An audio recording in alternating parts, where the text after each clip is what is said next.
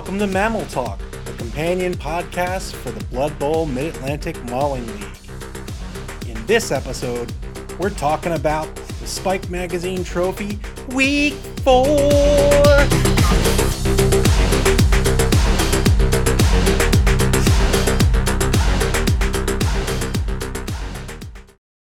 Welcome to episode 13. It's week 4 in the Spike Magazine Trophy. This is a little more than halfway in the season now, and so many teams are still in this competition that this is an exciting week to talk about. This will be an exciting week 4, and it's bound to be an exciting week 5. So without further ado, why don't we just get into this week's games?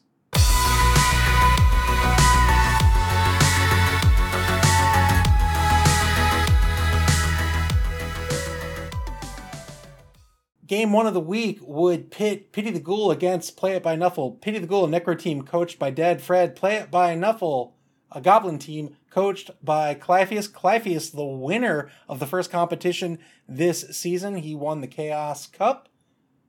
Pity the Ghoul in 5th place. Play It by Nuffle in 3rd place going into this week. Play It by Nuffle being a Goblin team, they tend to be lower on TV. In fact, they want to be lower on TV, and indeed that was the case here. Play It by Nuffle would pick up 3 bribes, a wizard, and 2 star players going into this matchup. They picked up a loony and a bombardier. Play It by Nuffle would be on offense to start the first half. On the kickoff, each team would get an extra bribe due to the Get the Ref kickoff event.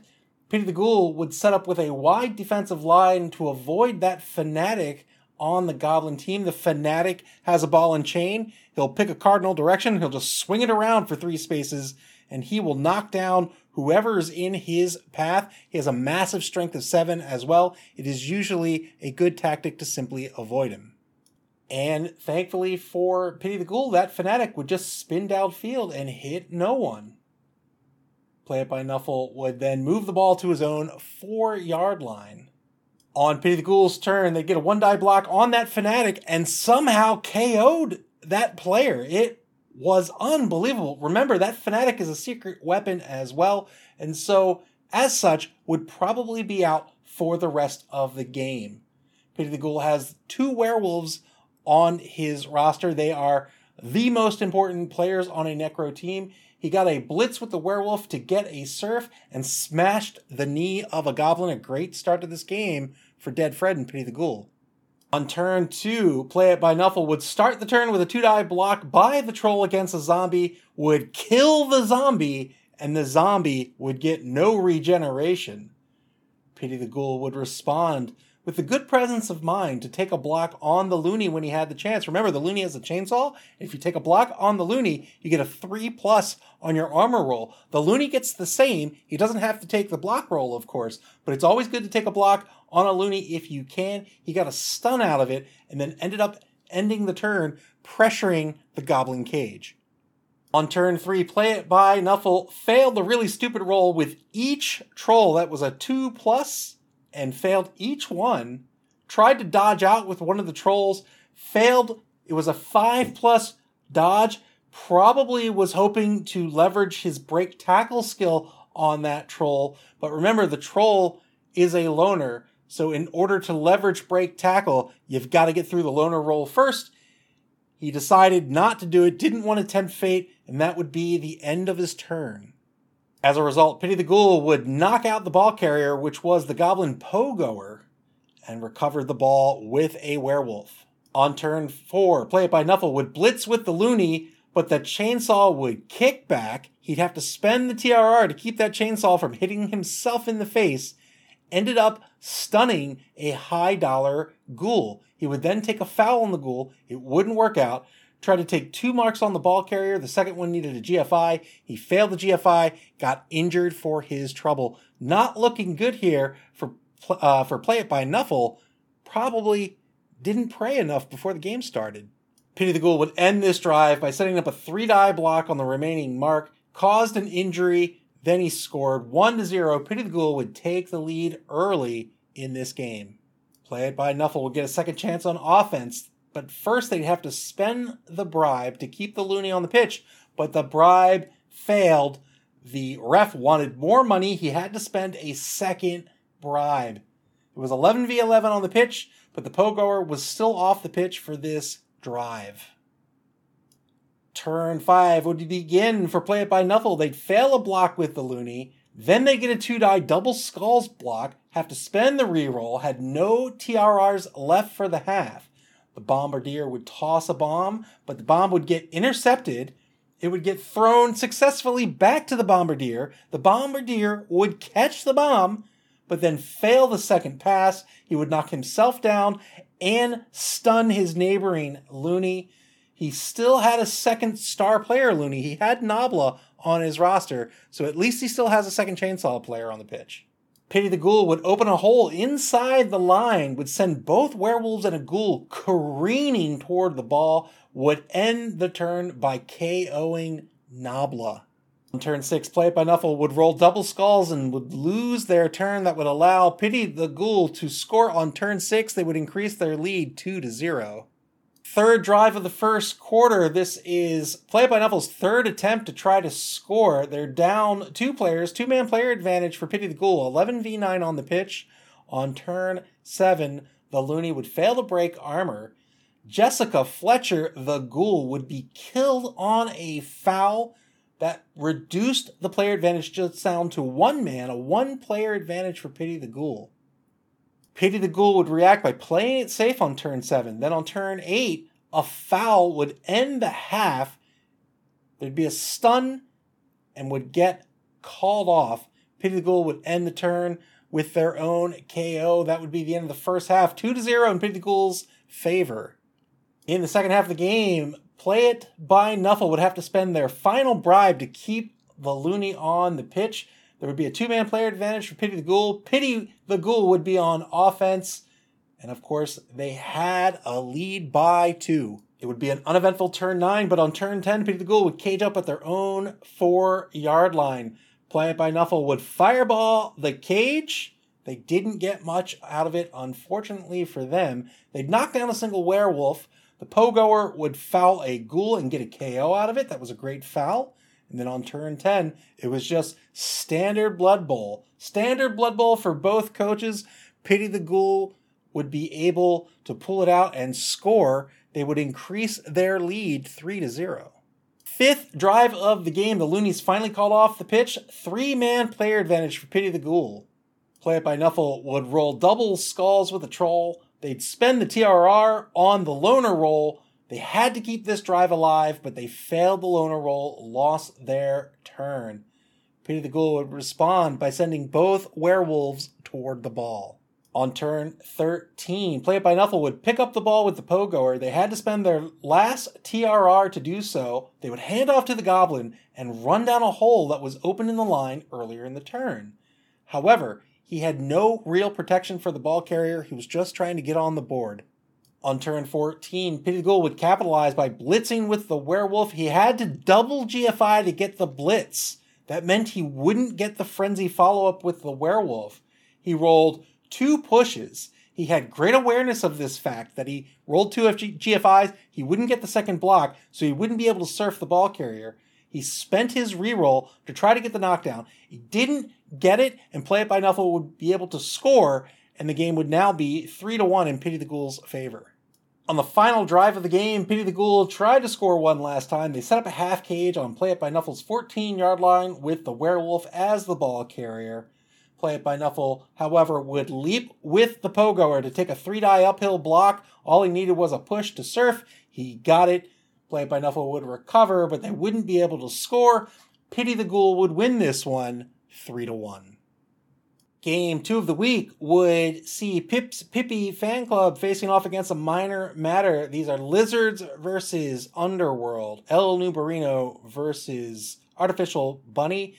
PPFC in 5th place, a Minor Matter in 8th place. Both teams looking for a win to keep their hopes alive here in the Spike Magazine Trophy. A Minor Matter would be the underdog. They'd get the petty cash in the inducement phase. They pick up 2 star players, a Bombardier and Glart, which is a Strength 4 Skaven with Claw. Pip's Pippi Fan Club would get a blitz on the kickoff event. After the shallow kick, the ball would end up scattering into the hands of a Goblin halfback. And then on turn 1, a Minor Matter would cage up on the 4-yard line in the left wide zone. He took a block with Glart. Remember, Glart is the Strength 4 Skaven with Claw. He also is a loner, however. He is a star player. A Minor Matter would end up making great use of Glart all game long, recognizing his value. PPFC would respond by breaking this cage, injuring the front left corner player. He would mark the front right corner player, and then mark the back left corner. All 3 of those were Saurus's taking the mark. On turn 2, a Minor Matter would reset the ball carrier back to center pitch, decided to protect the ball carrier by going base to base with other players. This was pretty good awareness by Artificial Bunny here. He didn't want to get holed up and locked down in that left wide zone. He decided to reset back to center pitch and used marks to keep his ball carrier safe. I thought that was pretty smart and pretty good tactics. PPFC would respond to this by getting a KO to start their half of the turn. Not much else happened for turn 2 for PPFC. On turn 3, a Minor Matter was looking for a way to advance without exposing the ball carrier. He ended up moving the ball carrier to their own 4-yard line again, between protection on both sides, but both sides were also marked. The ball carrier was a goblin, and he did this to avoid any future animosity rolls. Again, really good tactics here. He's looking for a way to get through this really strong lizard team while he's still relatively low TV with his underworld team. I think this is good play. PPFC would respond by spending a team reroll on a 2-die blitz to knock down the ball carrier. He tried to GFI another Saurus to the ball, but the GFI failed. On turn 4, a Minor Matter would toss a bomb. It's a 5+ toss, very risky. Failed the pass, spent the team reroll. The pass worked out the second time, and he ended up knocking down the Crocs and a Skink. He would then try to dodge away one of his 2 throwers. He failed the dodge, got injured on that failed dodge, spent his Apothecary. The thrower would go back to the reserve box, thankfully. PPFC would lose their turn 4 with a failed +5 Saurus dodge. Then on turn 5, a Minor Matter would KO a Skink with a bomb. He's making really good use of this Bombardier. Bombardier fairly risky. Remember, it's a pass to throw that bomb. So he's got to roll a pass, he's got to roll for interception, then he's got to roll for a potential catch. But working out for him here. So he ended up KOing that Skink with the bomb, knocked down another Saurus, and then got a couple of players onto the ball. PPFC would take the blocks he was given. That's what you got to do as a Lizard coach. He would clear the Minor Matter players away from the ball. He would end the turn on a foul that caused a stun, but in turn he got called off for the foul. That would be 9v9 on the pitch, and only 2 Skinks left for PPFC this half. Speaking of that Bombardier, on turn 6, an inaccurate bomb pass would still work out for a Minor Matter. It would just go to the other side of his intended targets. It would knock down 2 Sauruses and injure one of them. This would allow him to recover the ball and move to the line of scrimmage. PPFC would start their turn 6 with a blitz. They'd fail the GFI, spend their team reroll, fail the GFI again. Snake Eyes got knocked out. Ugh. This would allow a Minor Matter on turn 7 to have their ball carrier take off down pitch to the PPFC 14-yard line. He would KO a 3rd Skink with the Troll. There's just 1 Skink left for PPFC. PPFC would try a 2-die uphill blitz with a Skink against that ball carrier, would only get a push. He'd follow up trying to stop this score. On turn 8, neither team would have rerolls. A Minor Matter would take a 2-die blitz with the ball carrier. It would work out. A Minor Matter would take the lead 1-0. The second half would begin with a 2-man player advantage for a Minor Matter. 11v9 on the pitch. And this is not a small thing for a Minor Matter. Remember, they're a relatively low TV Underworld team. That is when Underworld is at its weakest. And they're going up against a mid-TV Lizardman team. Really great job by Artificial Bunny leveraging his team to his advantage here. Had a really impeccable first turn. He recognized not to pull himself out of position when he moved his cage in the left wide zone and the defense collapsed on him. He said, I'm going to back off. I'm going to reset. I'm not going to commit to really wacky odds. I'm going to use good tactics. Maybe I can't set up a cage, but I can certainly exert tackle zones. Just really, really smart play by Artificial Bunny. And he's up against El Nubarino, who knows how to play this Lizard team. He takes the blocks that he's given. He's using the strength of those Sauruses. So to come out of this ahead in the first half is a really good start for Artificial Bunny here. Final drive of the first half would be a 2-man player advantage for a Minor Matter. It's 11v9 on the pitch. He had to use his bribe to keep the Bombardier in play. However, a Minor Matter would commit an error and didn't remove the Bombardier from the pitch. There's only one turn left in the first half. Keeping the Bombardier on the pitch means he's going to get called off at the end of this drive, which is going to be the beginning of the second half. The Bombardier did, in fact, get called off after PPFC's turn 8. On PPFC's turn 8, they recognized they wouldn't be able to score. They got a pass with a skink to get them to level 3. This is something you always want to do as a coach. You want to take advantage of opportunities to get SPP on certain players. And El Nubarino does this and did it well here. He took that final turn and took advantage of it. The second half of the game would begin with a 1-man player advantage now for a Minor Matter. PPFC would be on offense. Turn 9 would start this second half off. PPFC would knock out a Goblin. 10v10 now on the pitch. He'd move the ball to the line of scrimmage. He has 3 skinks on the pitch. He started the game with 4. A Minor Matter would start his turn 9 with a blitz with Glart. This is a risky blitz because Glart is a star player. He's a loner. He'd end up getting a push. And on turn 10, PPFC would take the blocks as Lizards do and end up blocking with the Crocs to free up the ball carrier. Gets a double both down result, spends the TRR, and fails the loner roll. He doesn't knock down the opponent due to the opponent's block skill, and the Croc got stunned. A Minor Matter would block the ball carrier to a push. He would blitz then to knock down. The ball would scatter into the hands of a neighboring Saurus. Unfortunately, the catch only worked on a 6. A Minor Matter would counter by taking a 2-die blitz on the ball carrier that resulted in a push. He would block a skink on the other side of the pitch. That would result in the skink being injured. He's hunting those skinks. A Minor Matter would return to having a 1-man player advantage and just 3 skinks left for a PPFC. I'm sorry, 2 skinks left for PPFC. On turn 12, a 2-die block on the protecting Goblin would injure said Goblin. It would be just 9v9 on the pitch. PPFC would take a whole bunch of blocks, but otherwise only got pushes with them. A Minor Matter would take a 2-die block on the ball carrier. He'd get a both standing result on the block. He would then blitz with the thrower, get double skulls, spends a reroll, gets the POW. The ball would scatter towards a PPFC player, or rather towards a contingent of PPFC players. A Minor Matter would move the blitzer toward the ball, and then pick up with the thrower and hand off to the previous blitzer to try to help secure the ball. This was a really fun play to watch, really clever to see how he made this happen, but really didn't have a lot of protection on the ball carrier. As such, on turn 13, despite a Minor Matter's efforts, PPFC would take a 2-die blitz on the ball carrier, they'd get the knockdown, the ball would scatter out of the hands of the adjacent thrower and end up in the middle of a scrum between the two players. He would dodge a skink then to pick up the ball. A Minor Matter would take a 3-die block against a downfield skink. He'd get a push. Again, he's hunting those skinks. That's what you have to do against a Lizard team. He'd take another 3-die block, and this time against the ball carrier, he'd only get a dodge push. He'd take a final block on the ball carrier, this time a 2-die block, and yet another dodge push.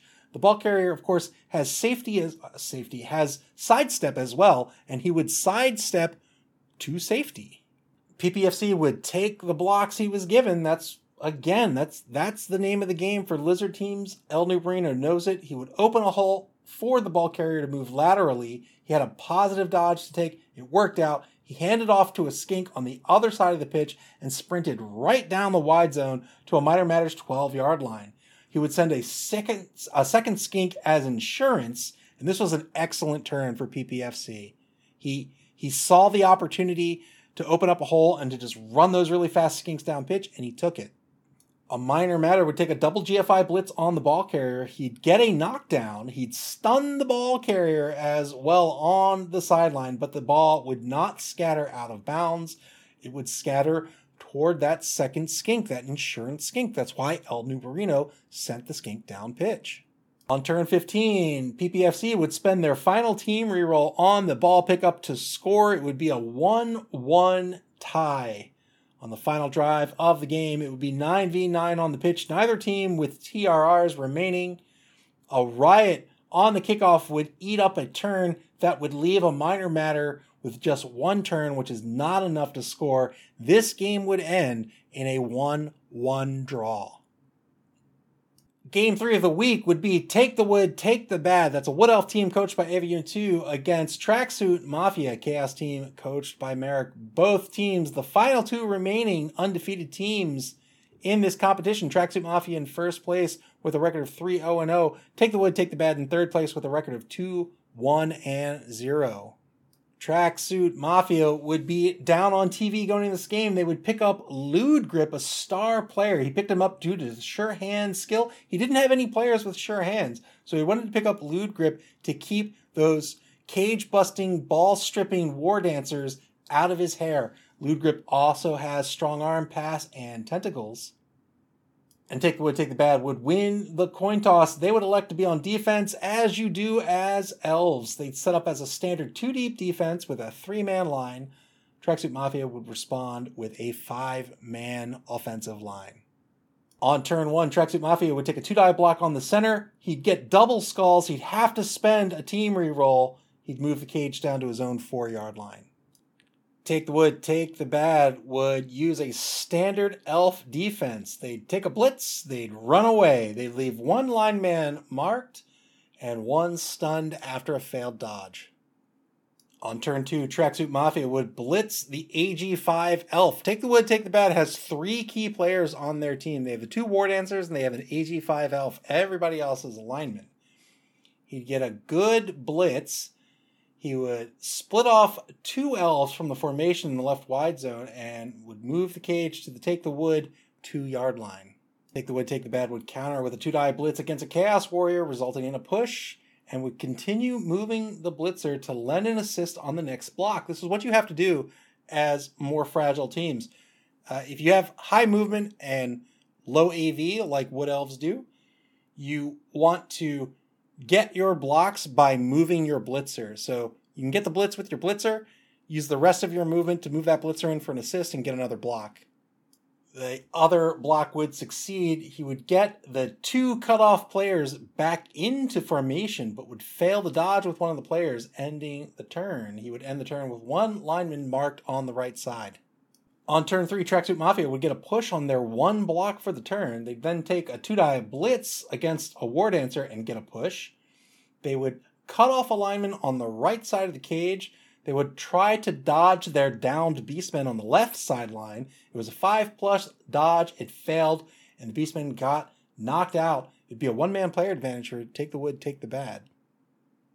Take the Wood, Take the Bad would do a good job of resetting their 2-deep defense before rolling dice. Another War Dancer blitz would lead to a knockdown, but nothing more, and yet another dodge would fail. Take the Wood, Take the Bad was trying to apply pressure to the right side of the cage. Didn't spend the TRR. I think that was a good call. Of course I would. It was my team. On turn 4, there would be no blocks for Tracksuit Mafia to take. They'd take a blitz on a lineman. They would foul the cutoff lineman on that right side with 3 assists. They'd get the KO. This was a good foul call by Merrick. It'd be 10v10 on the pitch, but really good picking off that lineman in the previous turn and going for that foul with 3 assists.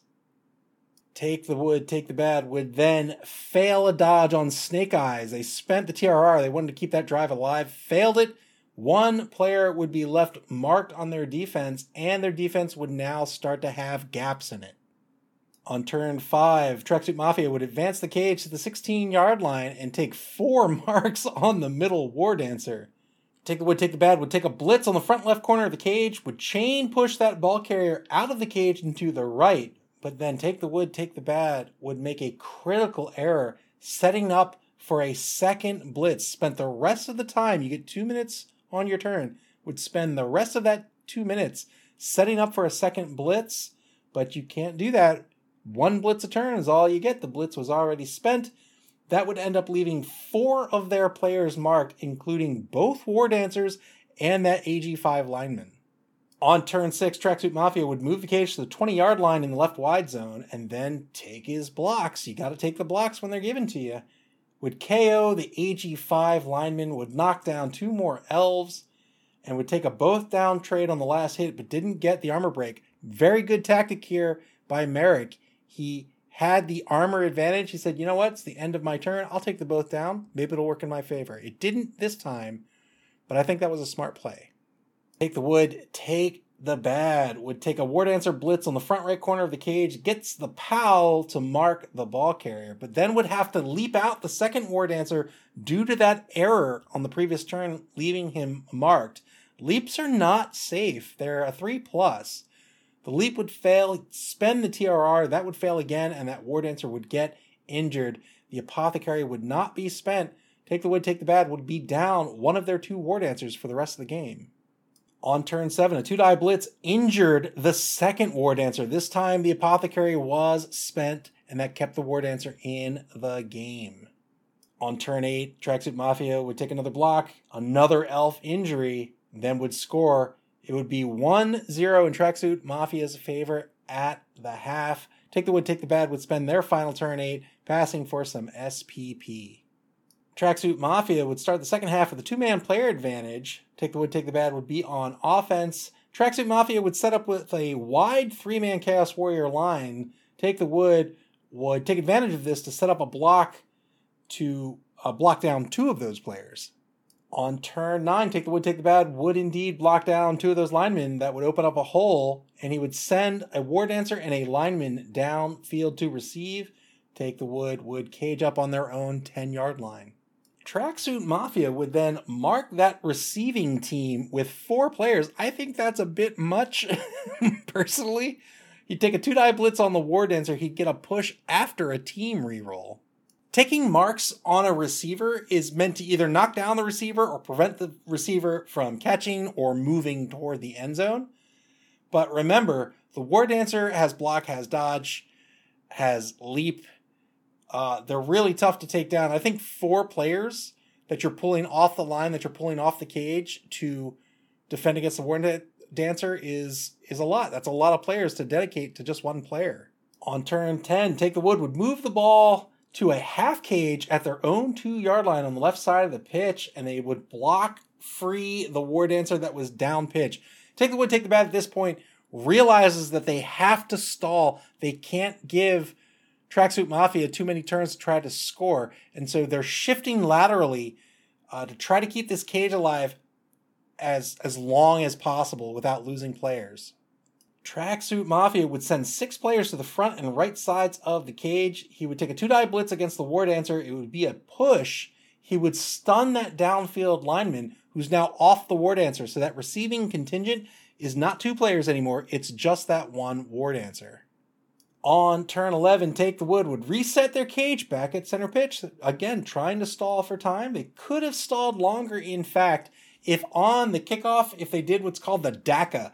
If they would set up on their offense like normal, they would receive the ball and then just pull everybody back to their own end zone, forcing Tracksuit Mafia to spend a turn or 2 coming to them, and then they could open up their passing game like normal. Really hard to keep them from scoring, and that would have given them 2 more turns to delay.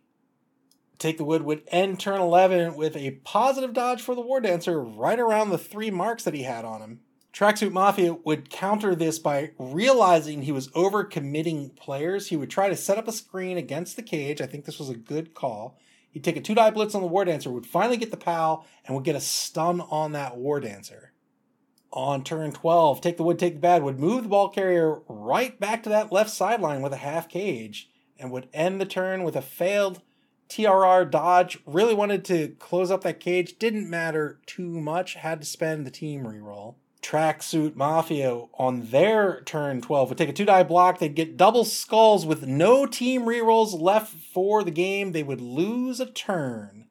On turn 13, Take the Wood would decide to call it at that point and pull the trigger on scoring. They dodge the War Dancer out into the end zone with a GFI. A long pass with a team reroll would be a 75% pass and an 83% catch. That worked out. 1-1, the game would be tied with 1 quarter left to play. Final drive of the game, 2-man player advantage for Tracksuit Mafia. Take the Wood, Take the Bad would have just one War Dancer. Remember, the other one was injured. Tracksuit Mafia has no rerolls. Take the Wood was banking on this fact to hope it would go in their favor. On Tracksuit Mafia's turn 13, they'd stun one player at the line, they'd injure another and push the third. They'd end up caging up on their own 8-yard line. And then on turn 14, Take the Wood would take a blitz on the cage, only gets a push, and then pulled their defense a little thin into a diagonal position. They went aggressive on that cage, but that stretched that defense a little thin. It was a little too diagonal.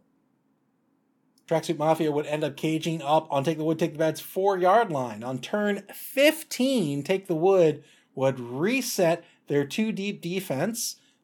They got pushed a little, or stretched a little thin. They realized what was going on. They used their high speed to reset their defense back into that traditional 2-deep defense, except failed to dodge on the right side and got KO'd. This would be a 4-man player advantage for Tracksuit Mafia, and they would capitalize on that weak right side.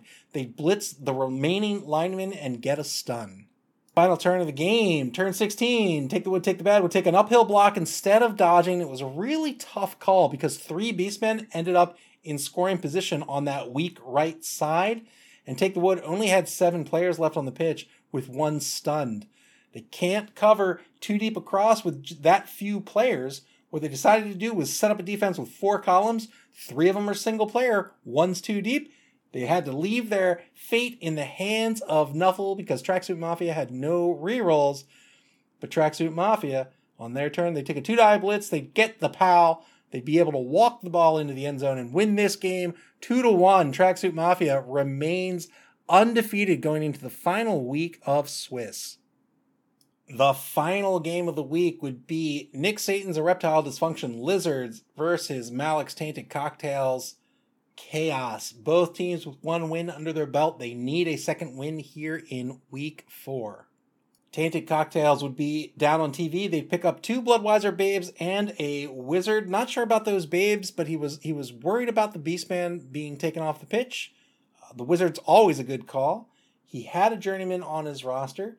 Tainted Cocktails would start this game on offense. They'd set up with a 4-man offensive line offset from the 3 Saurus defensive line. I think that's fair as well. But Erectile Dysfunction would get a blitz on their kickoff event. They'd open a hole on the right side of the line, but they didn't run through it. He decided it's better to keep his formation intact, showing a little bit of reserve.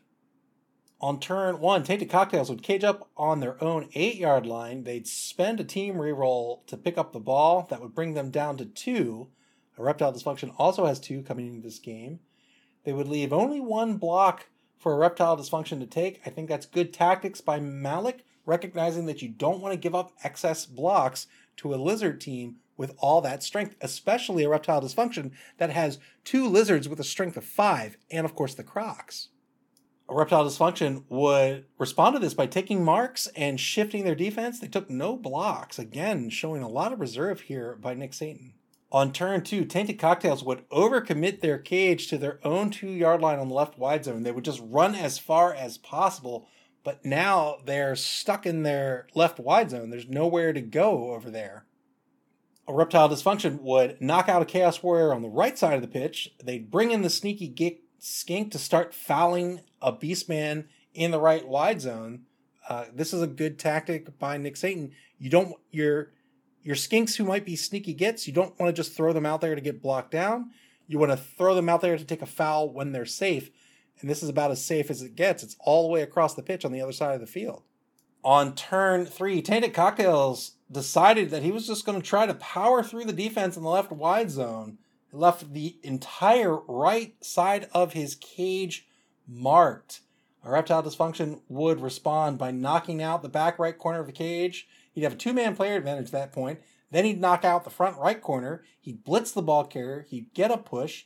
He'd take a second attempt at that foul over in the right wide zone. He didn't get anything out of it.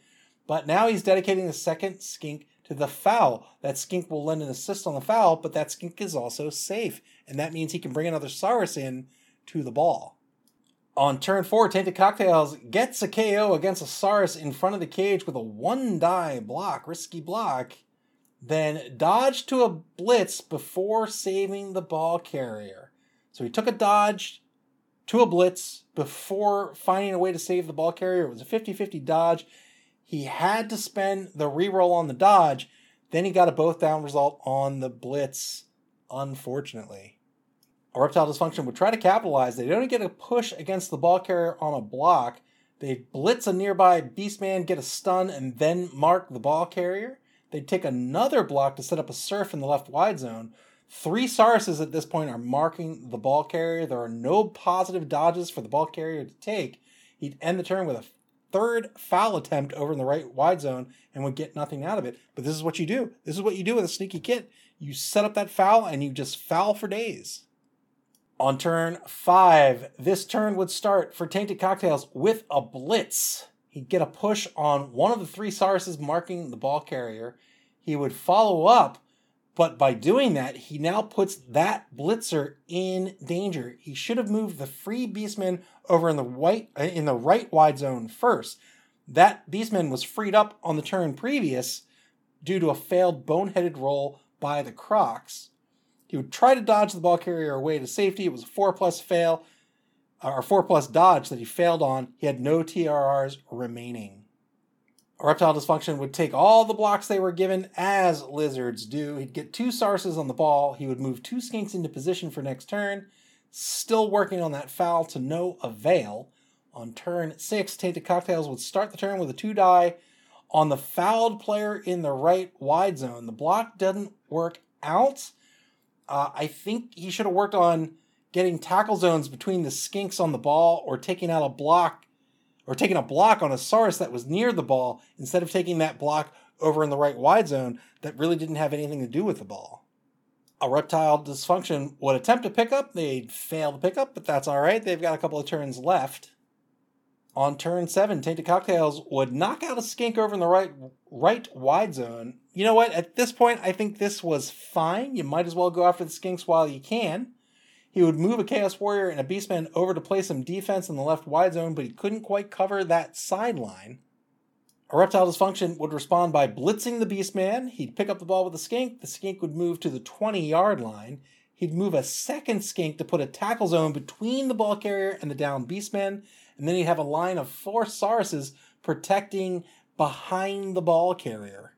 On turn 8, Tainted Cocktails would spend their fireball to knock down both skinks. I don't know if this was worth it. He did knock down both skinks, but it was a very Hail Mary play, because not only are you risking a fireball on 2 skinks, but that's not even the end of your play. You've got more things to do here. He would stun the ball carrier. The ball would scatter to the sideline, but then he had to dodge out that Beastman to pick up the ball, which wouldn't be safe. He succeeded on the dodge, but he didn't want the Beastman to pick up the ball. He wanted to scatter it out of bounds. Succeeded on the dodge, failed on the pickup like he wanted to, but then he had to hope that the ball scattered out of bounds, which it did, and somehow this Hail Mary play worked out. The ball would get thrown back in on the same yard line, but it's center pitch, and it's one space too far for the remaining skink to pick up and run to score. Man, sometimes Nuffle provides, man. Erectile Dysfunction does have a chance to score, but they make the solid strategic choice to take blocks first and get a surf before trying to score. That all works out. Then they pick up the ball with the Saurus. It's a 5+ pickup. The pickup works out. The Saurus has 7 MA. It leveled up, picked an extra point of MA. That's just enough to score with 2 GFIs. He does it. Erectile Dysfunction would take the lead at the half, 1-0. Start of the second half, Erectile Dysfunction would be on offense. They're in the lead. They're on offense. All they have to do is not give up the ball. They have a 1-man player advantage. They're up against a 3-man defensive line from Tainted Cocktails. They go with a 5-man offset line. Strong on the right. It would be a touchback on the kickoff, and the weather would change to sweltering heat. Sweltering heat doesn't come into play on that drive, but every subsequent drive that the weather stays sweltering heat, everybody has to roll for heat stroke, and if they have heat stroke, they come off the pitch. On turn 9, Erectile Dysfunction would cage up on their own 4-yard line. They'd block down the line. They'd get a KO for a 2-man player advantage. Then they get a KO on a foul, 3-man player advantage after their first turn of the half. Tainted Cocktails would then move 2 beastmen down the left wide zone to threaten the rear of the cage. But this is risky, super risky. I would say maybe even erroneous. Like, he doesn't have the speed to keep up with that cage. He can't really threaten it if the cage is going to move to the right. The only way this works is if you can keep that cage from moving forward or to the right at all. This puts these 2 players in danger of being left behind, and he's already 3 players down. He then took a blitz on the right sideline and followed up to leave that blitzer marked. You don't want to give up these blocks against lizards. On turn 10, Erectile Dysfunction set up for a surf on the right sideline with a block and a blitz. That blitz also opened up a hole down the right wide zone. The ball would move to Tainted Cocktail's 12-yard line. He would foul a downed beastman on the right sideline for another KO. That's a 4-man player advantage. And then he would send 1 Saurus to mark those 2 backfield beastmen. They would now be out of the drive, and this means Tainted Cocktails is effectively down 6 players at this point. Tainted Cocktails would respond by trying a double dodge to save a beastman from a surf and blitzes with it. He failed the second dodge, spent the team reroll, got the 2-die blitz on the ball carrier. And you know what? As risky as that sounds, I think that was the right call no matter what went down. He needed to do his best at this point in this game to force Erectile Dysfunction to score. He wants to force Erectile Dysfunction to score and then put his hopes into the sweltering heat stroke. However, he ended up getting the power on the blitz. He did a risky push back to the sideline. The ball could have scattered out of bounds. It didn't. It stayed on the sideline. He tried to dodge another player, but failed that dodge. That would be the end of his turn. On turn 11, Erectile Dysfunction would set up another surf with a blitz on that beastman from last turn. He would take 3 more blocks that were handed to him. The Crocs would injure a beastman with a gouged eye. He would now have a 5-man player advantage, again with those 2 players tagged out. That's effectively 7 players that he has an advantage with. He would end the turn with a pickup to score. He would increase his lead, 2-0. Erectile Dysfunction, at this point, it was very obvious that they were looking for a large TD differential, but it's kind of risky in the sweltering heat. He was really rolling the dice here. He was banking on his high injury count to be in his favor. On the next drive, each team would lose 2 players to heat stroke. That is not good enough for Tainted Cocktails. It would be 9v7 on the pitch, a 2-man player advantage for Erectile Dysfunction. Erectile Dysfunction would get another blitz on the kickoff result. They would waste the blitz with the Crocs, who failed their boneheaded roll. It would be a shallow kick. He'd move the Saurus under the ball. Probably didn't want to risk a skink here. I think that was fine. He would move 2 skinks behind the Saurus into position. And then on Tainted Cocktails turn 11, they would start with a blitz on that Saurus next to the ball. They would then immediately try to pick up the ball with the blitzer. This was super risky. It was a 3+ pickup, failed the pickup, spent the team reroll, failed again. He has just 1 TRR left for the game, and the ball would scatter free to the right sideline. This is dangerous for Tainted Cocktails. On turn 12, Erectile Dysfunction would mark the threatened Chaos Warrior and the Beastman near the ball with the Saurus. He would then take his blocks. Then he went for the pickup. He failed, and this is why action order is important. If the pickup failed, Erectile Dysfunction still got in all of the less risky stuff that they needed to do first. Really good play, really solid fundamentals by Nick Satan. Tainted Cocktails would blitz the skink that would be the would-be ball carrier. He'd get a push, and then he would follow up. But this follow-up would put that Beastman in harm's way with a 2-die block coming back from a marking Saurus. He would then go for the pickup with another Beastman behind him. It was a 3+ pickup that failed. But not only that, that pickup attempt meant that he put that other Beastman in a position to be surfed. There was nowhere on the pitch for that Beastman to go, and he would end up getting surfed on turn 13. Erectile Dysfunction would take it and have a 2-man player advantage. Tainted Cocktails would then take a 2-die blitz against a Skink. It was probably the best decision at this point, but it didn't really help to retrieve the ball. Left with limited options, he tried to dodge another Beastman in danger of a surf. He failed the 5+ dodge. On turn 14, the Crocs would take a 2-die blitz to kill a Beastman. The Apothecary would save him, and then Erectile Dysfunction would take the remaining blocks and fouls that he had. There was no threat by Tainted Cocktails against the ball at this point. He would end the turn with a score. 3-0 would be the score now. Final drive of the game. Tainted Cocktails would have one player off the pitch with heat stroke, none for Erectile Dysfunction. 2-man player advantage for Erectile Dysfunction. On Tainted Cocktails turn 14, there would be yet another shallow kick by Erectile Dysfunction. Erectile Dysfunction does not have a kicker. I have to imagine after all these shallow kicks, it was on purpose, trying to score again. Tainted Cocktails spent his final team reroll to get SPP on a Chaos Warrior. I think this was fair at this point in the game. Good pass for 1 SPP. It left the ball carrier without adequate protection, though. And that meant on turn 15, Erectile Dysfunction would just descend on the ball. I don't know, 6 players just come descending on the ball. He marked the ball carrier with a Saurus. The entire team picked off and based all of Tainted Cocktails.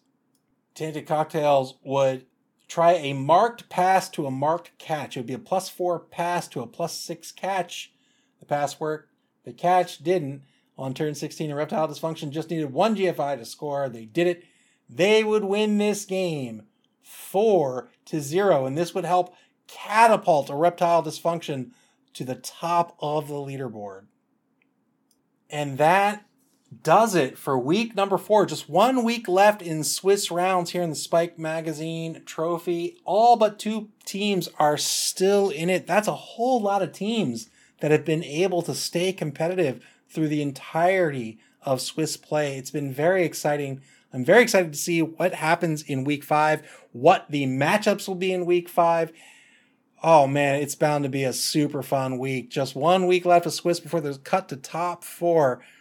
Every team is looking to make the cut here. If they win, if they make the cut, they'll be in the top 4.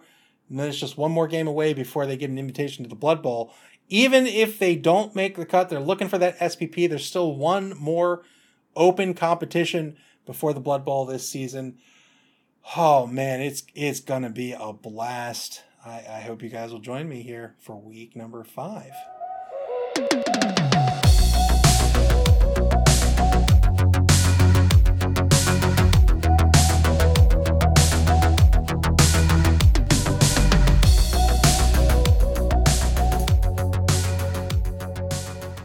That'll do it for this episode. You can watch the Mid-Atlantic Mauling League on Twitch at twitch.tv/EvaUnit02. That's EVAUNIT, the letter O, the number 2. And watch archived games on YouTube at Blood Bowl MAML. You can also follow us on Twitter at Blood Bowl_Mammal or on Facebook at Blood Bowl Mammal. Play Blood Bowl. You can play Blood Bowl online via Blood Bowl 2 or in tabletop form via your friendly local game store. Be kind to each other, forgive everyone, praise Nuffle, and may he bless your dice.